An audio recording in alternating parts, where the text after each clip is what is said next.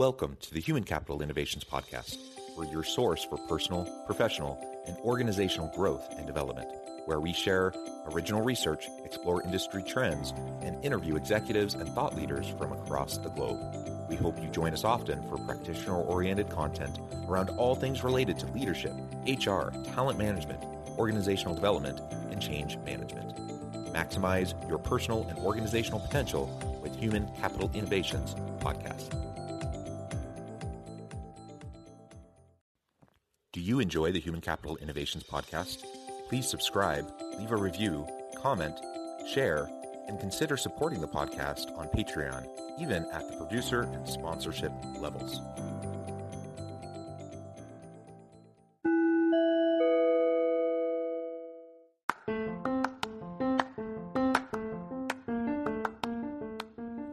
Welcome to the Human Capital Innovations Podcast. In this HCI podcast episode, I talk with Micah J. Wonjoon Kessel about leveraging a sense of belonging to shape an organization's bottom line.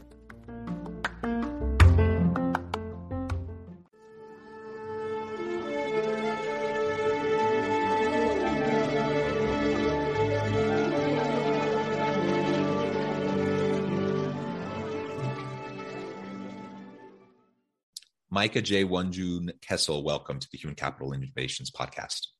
Thank you, John. Really happy to be here. It is a pleasure to be with you. You're joining us from the Virginia area. I'm south of Salt Lake City in Utah. Today, we're going to be talking about leveraging a sense of belonging to shape an organization's bottom line.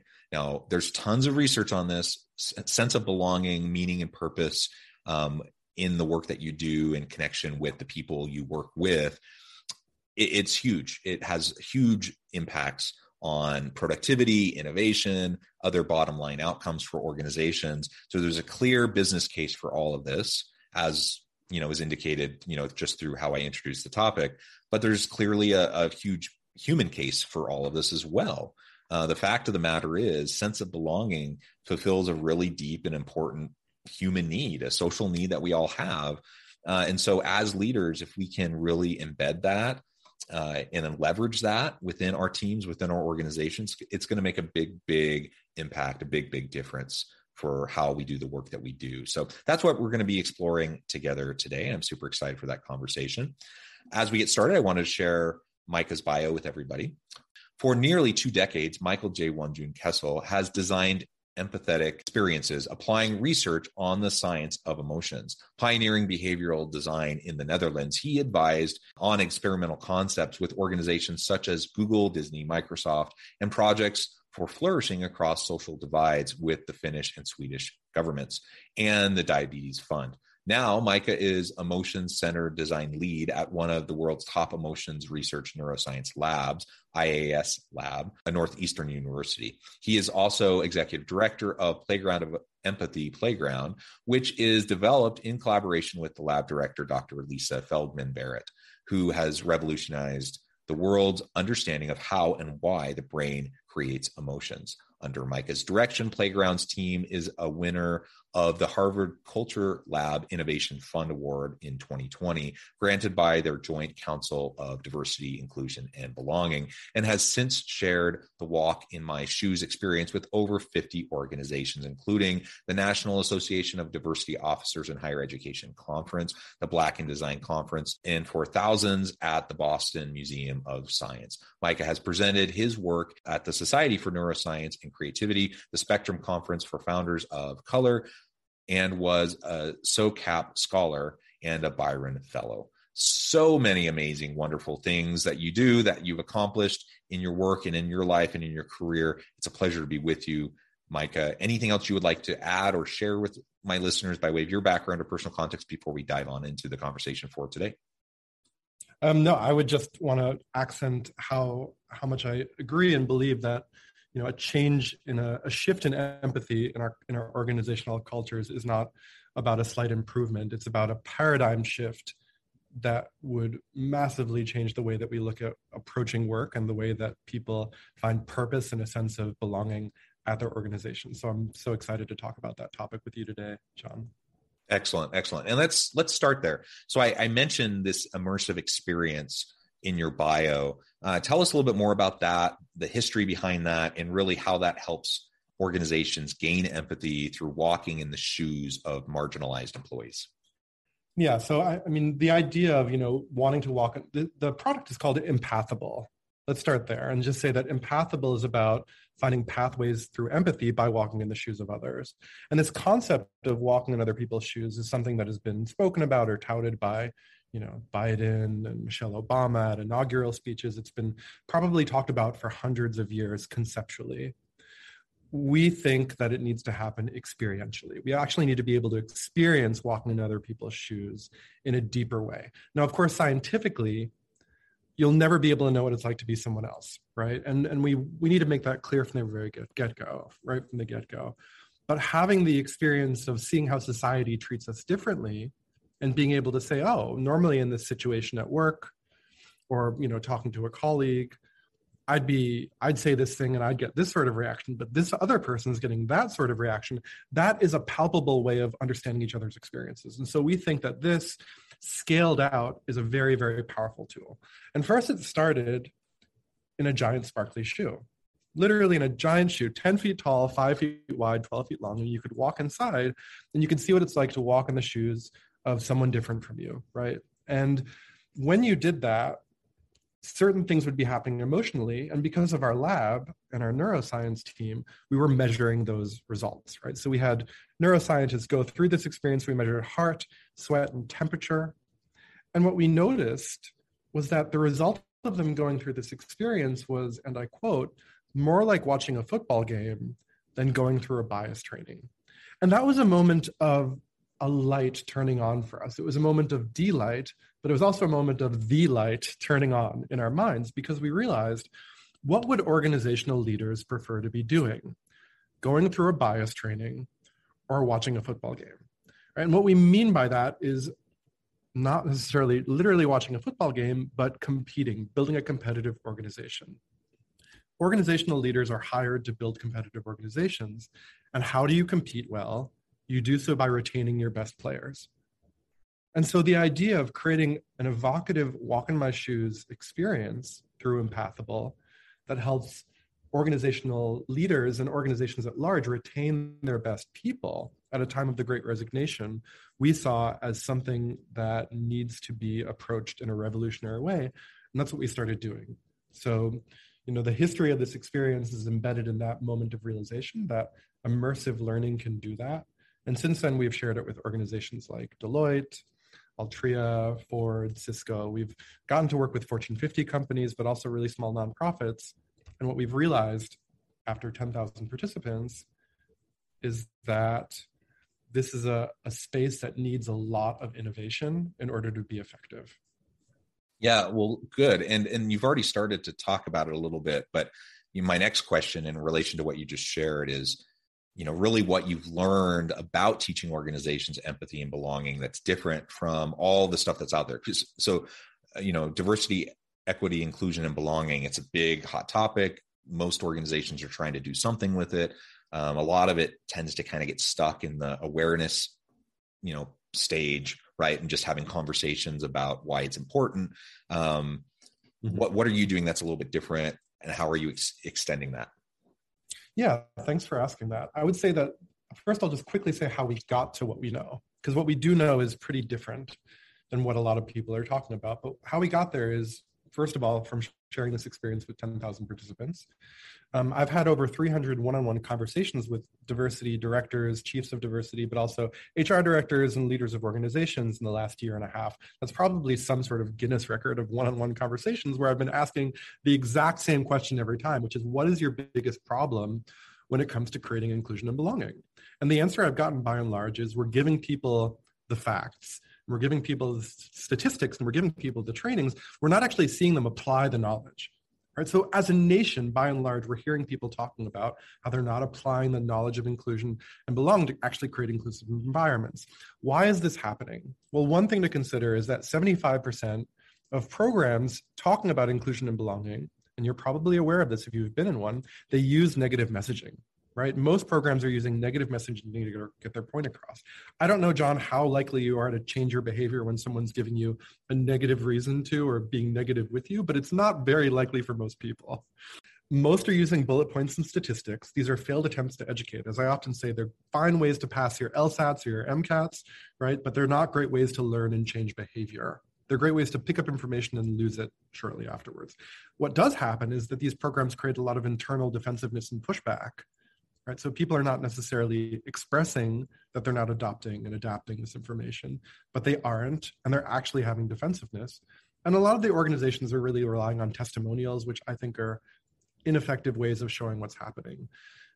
What needs to change, what's different about Empathable, about the work that we're doing at Playground of Empathy, is that we believe that the pathway to change is inspiring people.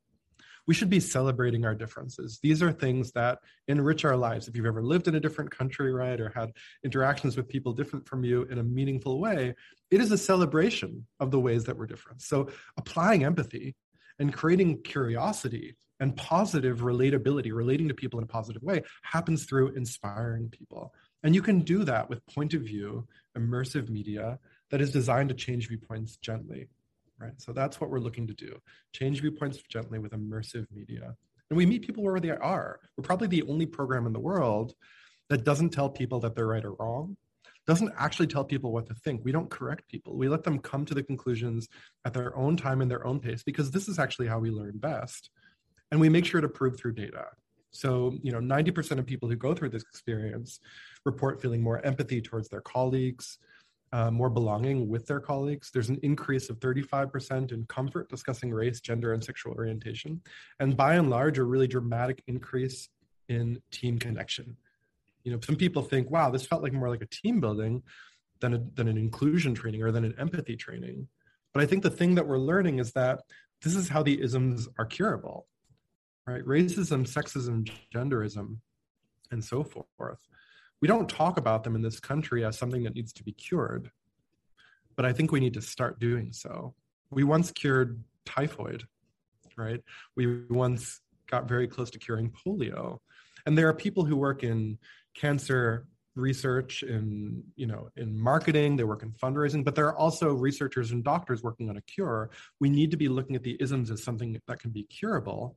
And the way that we do that is exposure to difference, right? As I mentioned, it's that friend in high school, it's that roommate in college, it's someone different from you that you build a meaningful amount of exposure with, amount of connection with, that helps you change those viewpoints. So that's how we create that exposure to difference, by having people walk in the shoes of each other experientially. And that's really the best way we know how.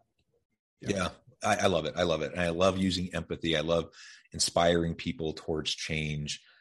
As you said, most people aren't going to change when fear-based tactics or accusatory language is used. People get defensive when that happens. And yes, you asked the question a few minutes ago. You said you've probably been in those types of situations, or maybe you've experienced that. And absolutely. And I can remember one in particular where it was so counterproductive. Like the intention of the meeting was fantastic. The impact of it, the effect of it was retrenchment, and people were upset, and it didn't actually accomplish any of the goals. It just made things worse. And that's, certainly what we don't want to have happen, right? We want to gently encourage people to move in the right direction and to actually apply what they're learning in a meaningful way that's going to change the way they relate with people. And it especially when we're talking about all the isms, those are hard conversations to have if you're coming at it from an accusatory kind of a posturing, right? Absolutely. Empathy is hard to create, but it's easy to experience. I got to be the keynote speaker at a conference in San Francisco for pensions and investments. So I've talked to a lot of finance people in the work that we do. We work with a lot of finance organizations. And at this conference, I got to be a keynote speaker. And the day I was kind of preparing final notes in this talk, and I was sitting in San Francisco out in Hayes Valley, and there was this guy, business guy, who was wearing a suit. I think he had a military background. He was talking to an unhoused person, a homeless man. And he was talking to him about why he should move out of the city. And he was trying to be an encouraging, nice person about it. And he said something to this homeless man that I ended up putting in this presentation, which was, he said, hey man, you won't know what it's like to live in a different place in San Francisco until you get out there, because experience is the best way we figure things out. And I thought that's really what it comes down to. We're not going to learn how to treat people in a more inclusive and empathetic way by being told to. We're going to learn how to by experiencing it. And the companies that know how to do that are they're winning every time.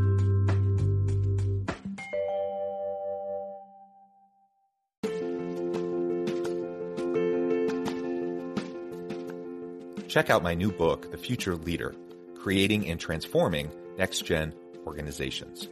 Stemming from 2 decades of professional experience and over 600 in-depth interviews with executives, thought leaders, and scholars from across the globe, The Future Leader will help you explore the ordinary, everyday actions that will help you to prepare to lead in the future of work, to respond to an uncertain future, and to produce extraordinary results for individuals, teams, and organizations.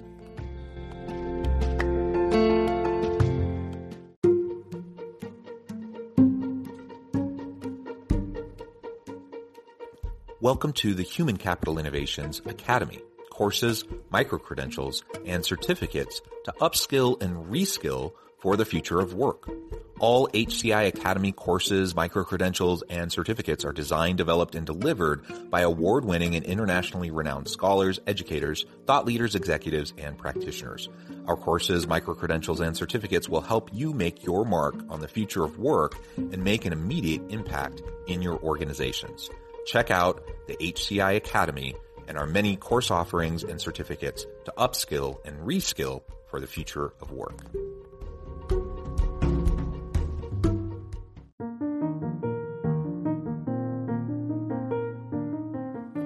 Check out our new weekly LinkedIn newsletter, Alchemizing Human Capital, exploring industry trends via original research and interviews with executives and thought leaders from across the globe.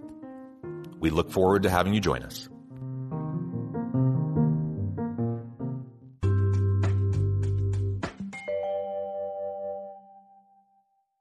Yep. And actually that gets to the next point. But right now we're in the middle of what people have termed the Great Resignation, the Great Reset, the Great Reevaluation, whatever, however you want to frame it. The reality is it's a tight labor market. It's hard to get good people. Companies are having challenges in retaining good people.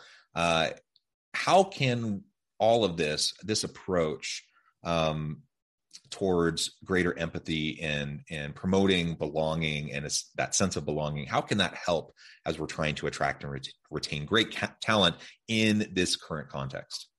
Yeah, you couldn't be more right, John. I mean, just to frame it, right? We're 2021, 57% national turnover, 57%, right? 25% of people who left their jobs did so voluntarily. So a quarter of the United States, according to the National Bureau of Labor Statistics, left their jobs voluntarily. We are actually in a low-key crisis. And then remarkably, but also not remarkably, or I should say notably, but not remarkably, Black employees are 30% more likely than white employees to leave their companies, according to a study by Coquel. Right. And this year is not going to be different. Projections from Microsoft's global study were that I think 41% of the workforce is considering to leave their current employers. Right. So these are the companies that leaders are leading. These are the companies that investors are investing in. These are the companies that we work at. And at the same time, the diversity and inclusion space in 2022 has increased 35% in the last 2 years. 80% of organizations are planning on increasing their budget and their resources towards DEI in 2022. So more than ever, companies need a assurance that DEI programs are going to have a positive return on investment in the work that they're doing. And the problem is, in the last 30 years, according to a study by Harvard Business Review of 829 companies, we're seeing that diversity and inclusion is actually having very little positive effect in the average workplace. So this is like the space that we're finding ourselves in. How does that impact, how does that connect to empathy and a lack of empathy?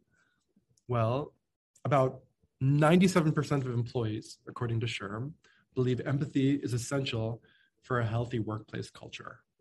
right? We know that toxic cultures are 10 times more likely to predict turnover, right? Employees at low-scoring empathy companies are twice as likely to leave. But what happens when empathy is done well? So we talked about what happens when it's done poorly. When it's done well, there's over a 50% increase in job performance. Again, according to Harvard Business Review, right? There's a 50% drop off in turnover. And actually there's a 75% reduction in sick days. And I love that fact because it shows that this is not people faking being sick. This is showing that there's a biological health, real health improvement to when we have empathic work cultures. So we need to be able to make this connection. We need to be able to realize this is where we're finding ourselves now. And the irony is, of 250 companies interviewed by Business Solver, 87% of their CEOs said empathy supports their company's bottom line, but 90% of the employees in those companies said that they felt their empathy was undervalued.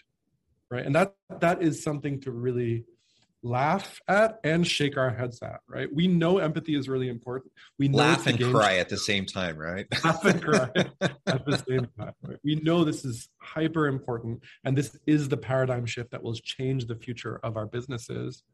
But we have to understand that we're not necessarily going to do it just by talking about it.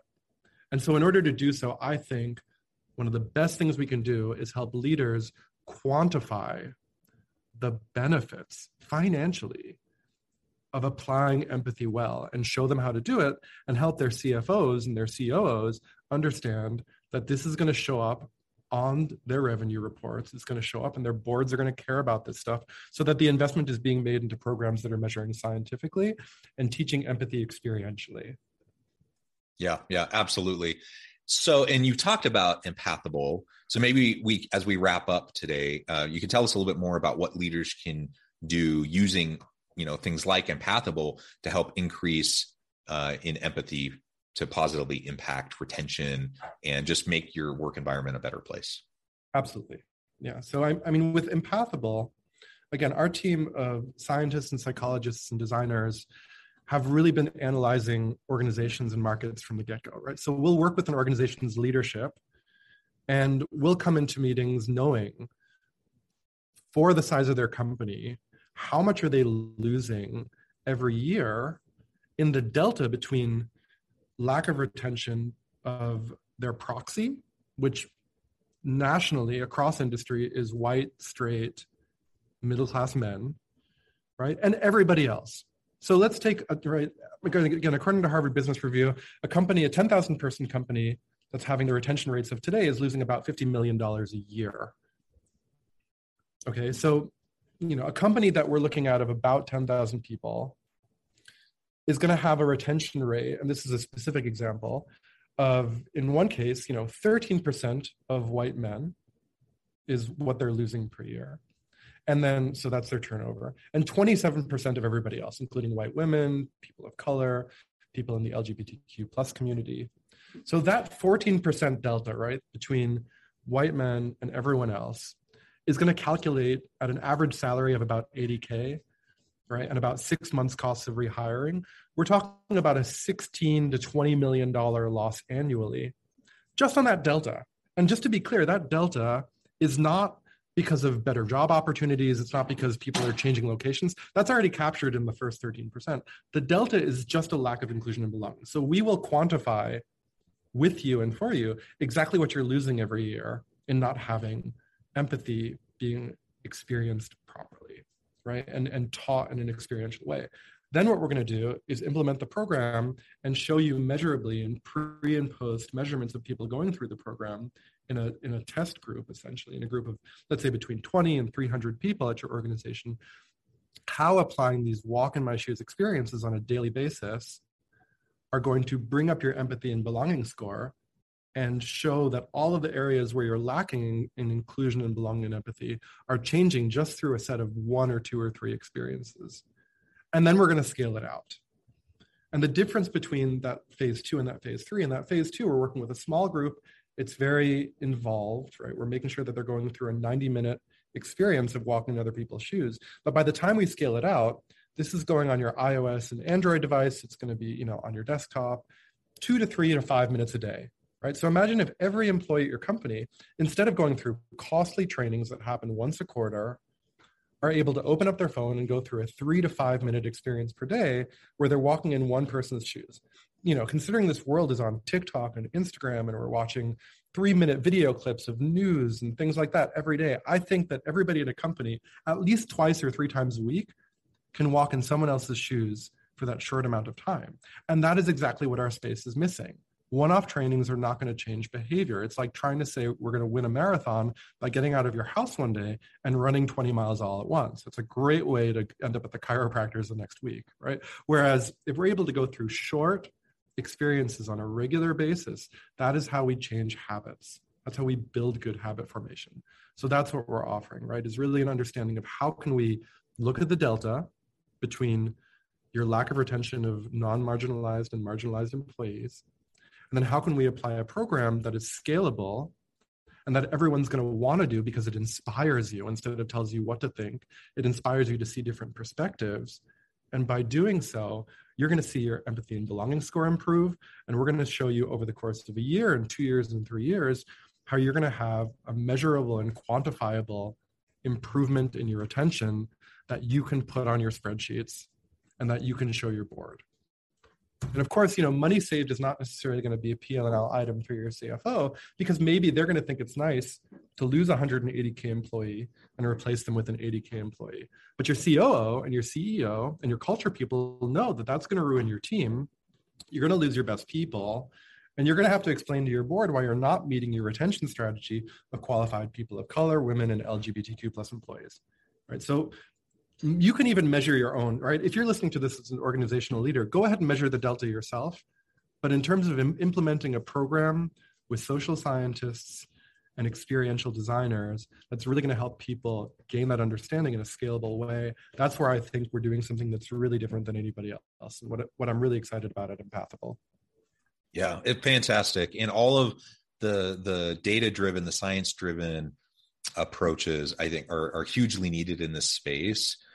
Not to say that there hasn't been a lot of study in this space and that people are trying to do evidence-based practices, because I think there's a lot of well-intentioned consultants out there that are doing the best they know how. But what you're describing, I think, is a leveling up of our capacity and our ability to do this in a really meaningful way, in a measurable way, in a way that, again, coming back to what I said at the very beginning, where we can not only address the business case, clear bottom line benefits for every organization to focus on belonging, sense of belonging, and empathy in organizations, but also, the real human outcomes of all of this.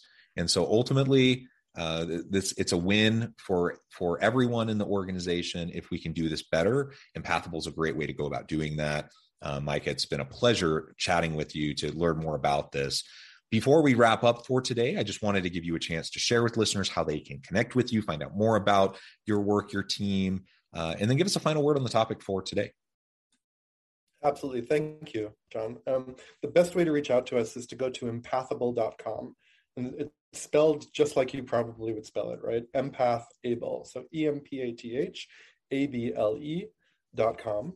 And, reach out to us and we'll schedule a conversation. We'll be happy to look at your company's metrics and start that process in a way that you can take to your leadership and show them, look, this is the quantifiable change that we think we can make with this organization through short experiences over the course of time. So that's the best way to reach out to us, empathable.com. The final word I would say is that in a world where all of the topics on identity and standing up for the rights of others could not be more important, I think that we're an organization that's taking a different approach, and that's not to invalidate any other organization's approach. We honor and we acknowledge the approach of talking about the problems that are happening, of being critical, of teaching those issues and facing those challenges. But I think that in the way that variation is something to be celebrated, it is important that we as an organization, that Empathable as an organization says, we are here to inspire people. We are here not to talk about the problems, specifically us, right? But to bring wonder, a sense of wonder and a sense of curiosity and a sense of celebration about the way that we are diverse and about the way that we can include each other and be empathic towards each other, because that's what makes great organizations. That's what helps leaders compete, is by creating a culture of inspiration. And that's what we can do together. So we dare to be different in the way that we dare to approach inclusion and empathy through inspiration and joy and wonder and empathy. I love it. I love it. Thank you, Micah. It has been a real pleasure. I encourage listeners to reach out, get connected, find out more about what Micah and his team can do for you. And as always, I hope everyone can stay healthy and safe, that you can find meaning and purpose at work each and every day. And I hope you all have a great week.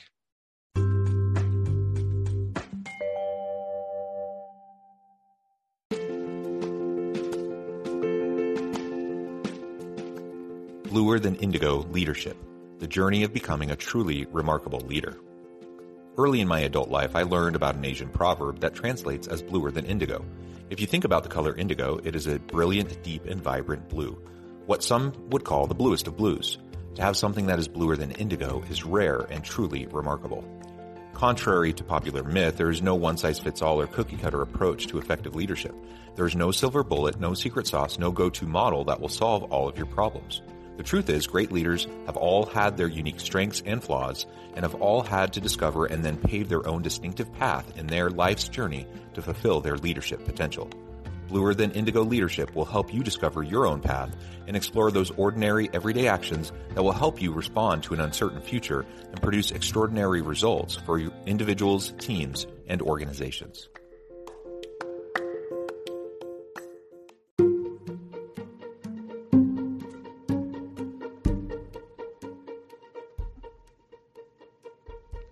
Check out Human Capital Innovations magazine, Human Capital Leadership. Human Capital Leadership is a free, interactive e-magazine with the mission to help individuals, leaders, and organizations find innovative approaches to maximize their human capital potential. We publish issues quarterly in August, November, February, and May. Take a look at the latest issue and let us know what you think.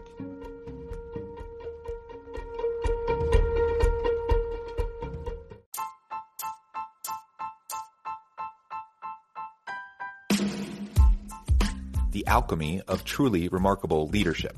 Ordinary, everyday actions that produce extraordinary results. Consider how the nature of work has shifted over the past 50 years. With increased globalization, rapid technological advancement, and the shift in economic composition, the average job of today looks very different than the average job of 50 years ago. What will the jobs and organizations of tomorrow look like? Moreover, what does this all mean for organizational leaders? What are the core competencies and capabilities of organizations and their leadership that are prepared for continued disruption and geopolitical and socioeconomic shifts? Regardless of what the future holds, increasingly, leaders need to be socially minded, data-driven, decisive, champions of talent, and disruptors of the traditional notions of leadership, teams, organizations, and work. The alchemy of truly remarkable leadership will help you to explore your own leadership competencies and capabilities and consider ways to apply and implement them into your workplace and personal life.